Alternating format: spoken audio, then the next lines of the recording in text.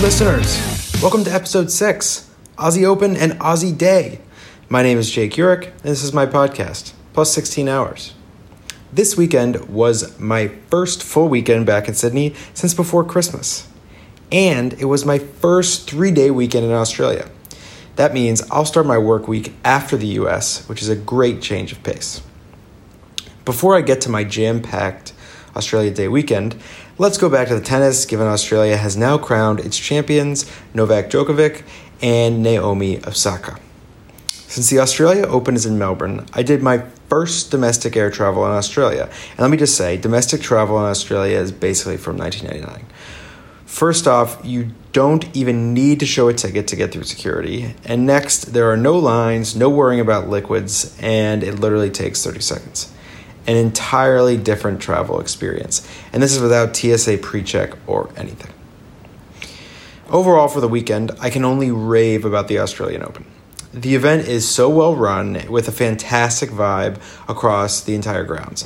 The weather was beautiful and it's really easy to catch doubles matches, get food and drinks, and listen to good music while you're outside. And then it transforms into a perfect tennis atmosphere on the main blue courts. I was able to score tickets to Rod Laver Arena for the afternoon matches on Saturday, where I saw Serena Williams and the eventual champion Novak Djokovic back to back. It was a phenomenal day of tennis, as the greatness of both of those individuals was definitely on display. I am particularly glad to have seen Serena because it was easy to tell why she is the GOAT and the greatest women's tennis player of all time. And if things play out, there is a world in which Novak is also considered the greatest men's tennis player of all time in the near future. In a funny moment, India's cricket coach, who is quite famous in some parts of the world, was seated close by. I had no idea who he was until someone told me, and then I remember how he had looked jealously at my beer and calamari in between matches as I walked to my seat. Can you imagine having a similar experience in which Nick Saban or Bill Belichick looks enviously at your event food? It's funny who you find famous based on where in the world you live. I had no idea, and it didn't even occur to me that this guy was a big deal. But great weekend overall. There's plenty to do in Melbourne, and I experienced some of it, but I will definitely be back. Australia bucket list item, check. Sports fan bucket list item, also check.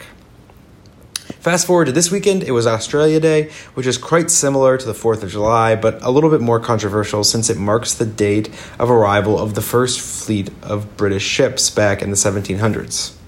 Nevertheless, as you would expect, in terms of gatherings and atmosphere and the great weather, it was very festive. I got to watch fireworks from my rooftop over the Sydney Opera House, which was quite cool.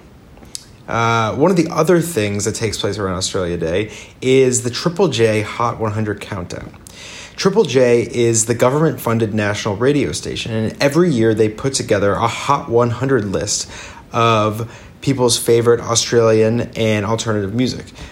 People vote leading up to it, and what happens is the entire list of 100 songs is played over the course of the day. And many people have outdoor parties and just really enjoy listening to good music. Now, there has been some controversy in the past because names like Taylor Swift don't generally end up on this list, as they technically reserve this list for artists who are discovered or fostered by the Triple J radio station. Funnily enough, names like Drake and Kendrick Lamar have made it onto the list this year and in the past. And so, I'm sensing a little Aussie bias against T Swift, which I would not expect. Anyway, it was great to kind of experience this cultural event, as I'm sure anyone from elsewhere enjoys experiencing the 4th of July. Now, listeners, I'll leave you with a newly learned Australian slang term, furphy, which, according to Google, is an erroneous or improbable story that is claimed to be accurate. And one way you might use this is say, to be honest, the whole charade seemed a bit furphy to me. We'll see what happens. The term allegedly has military origins.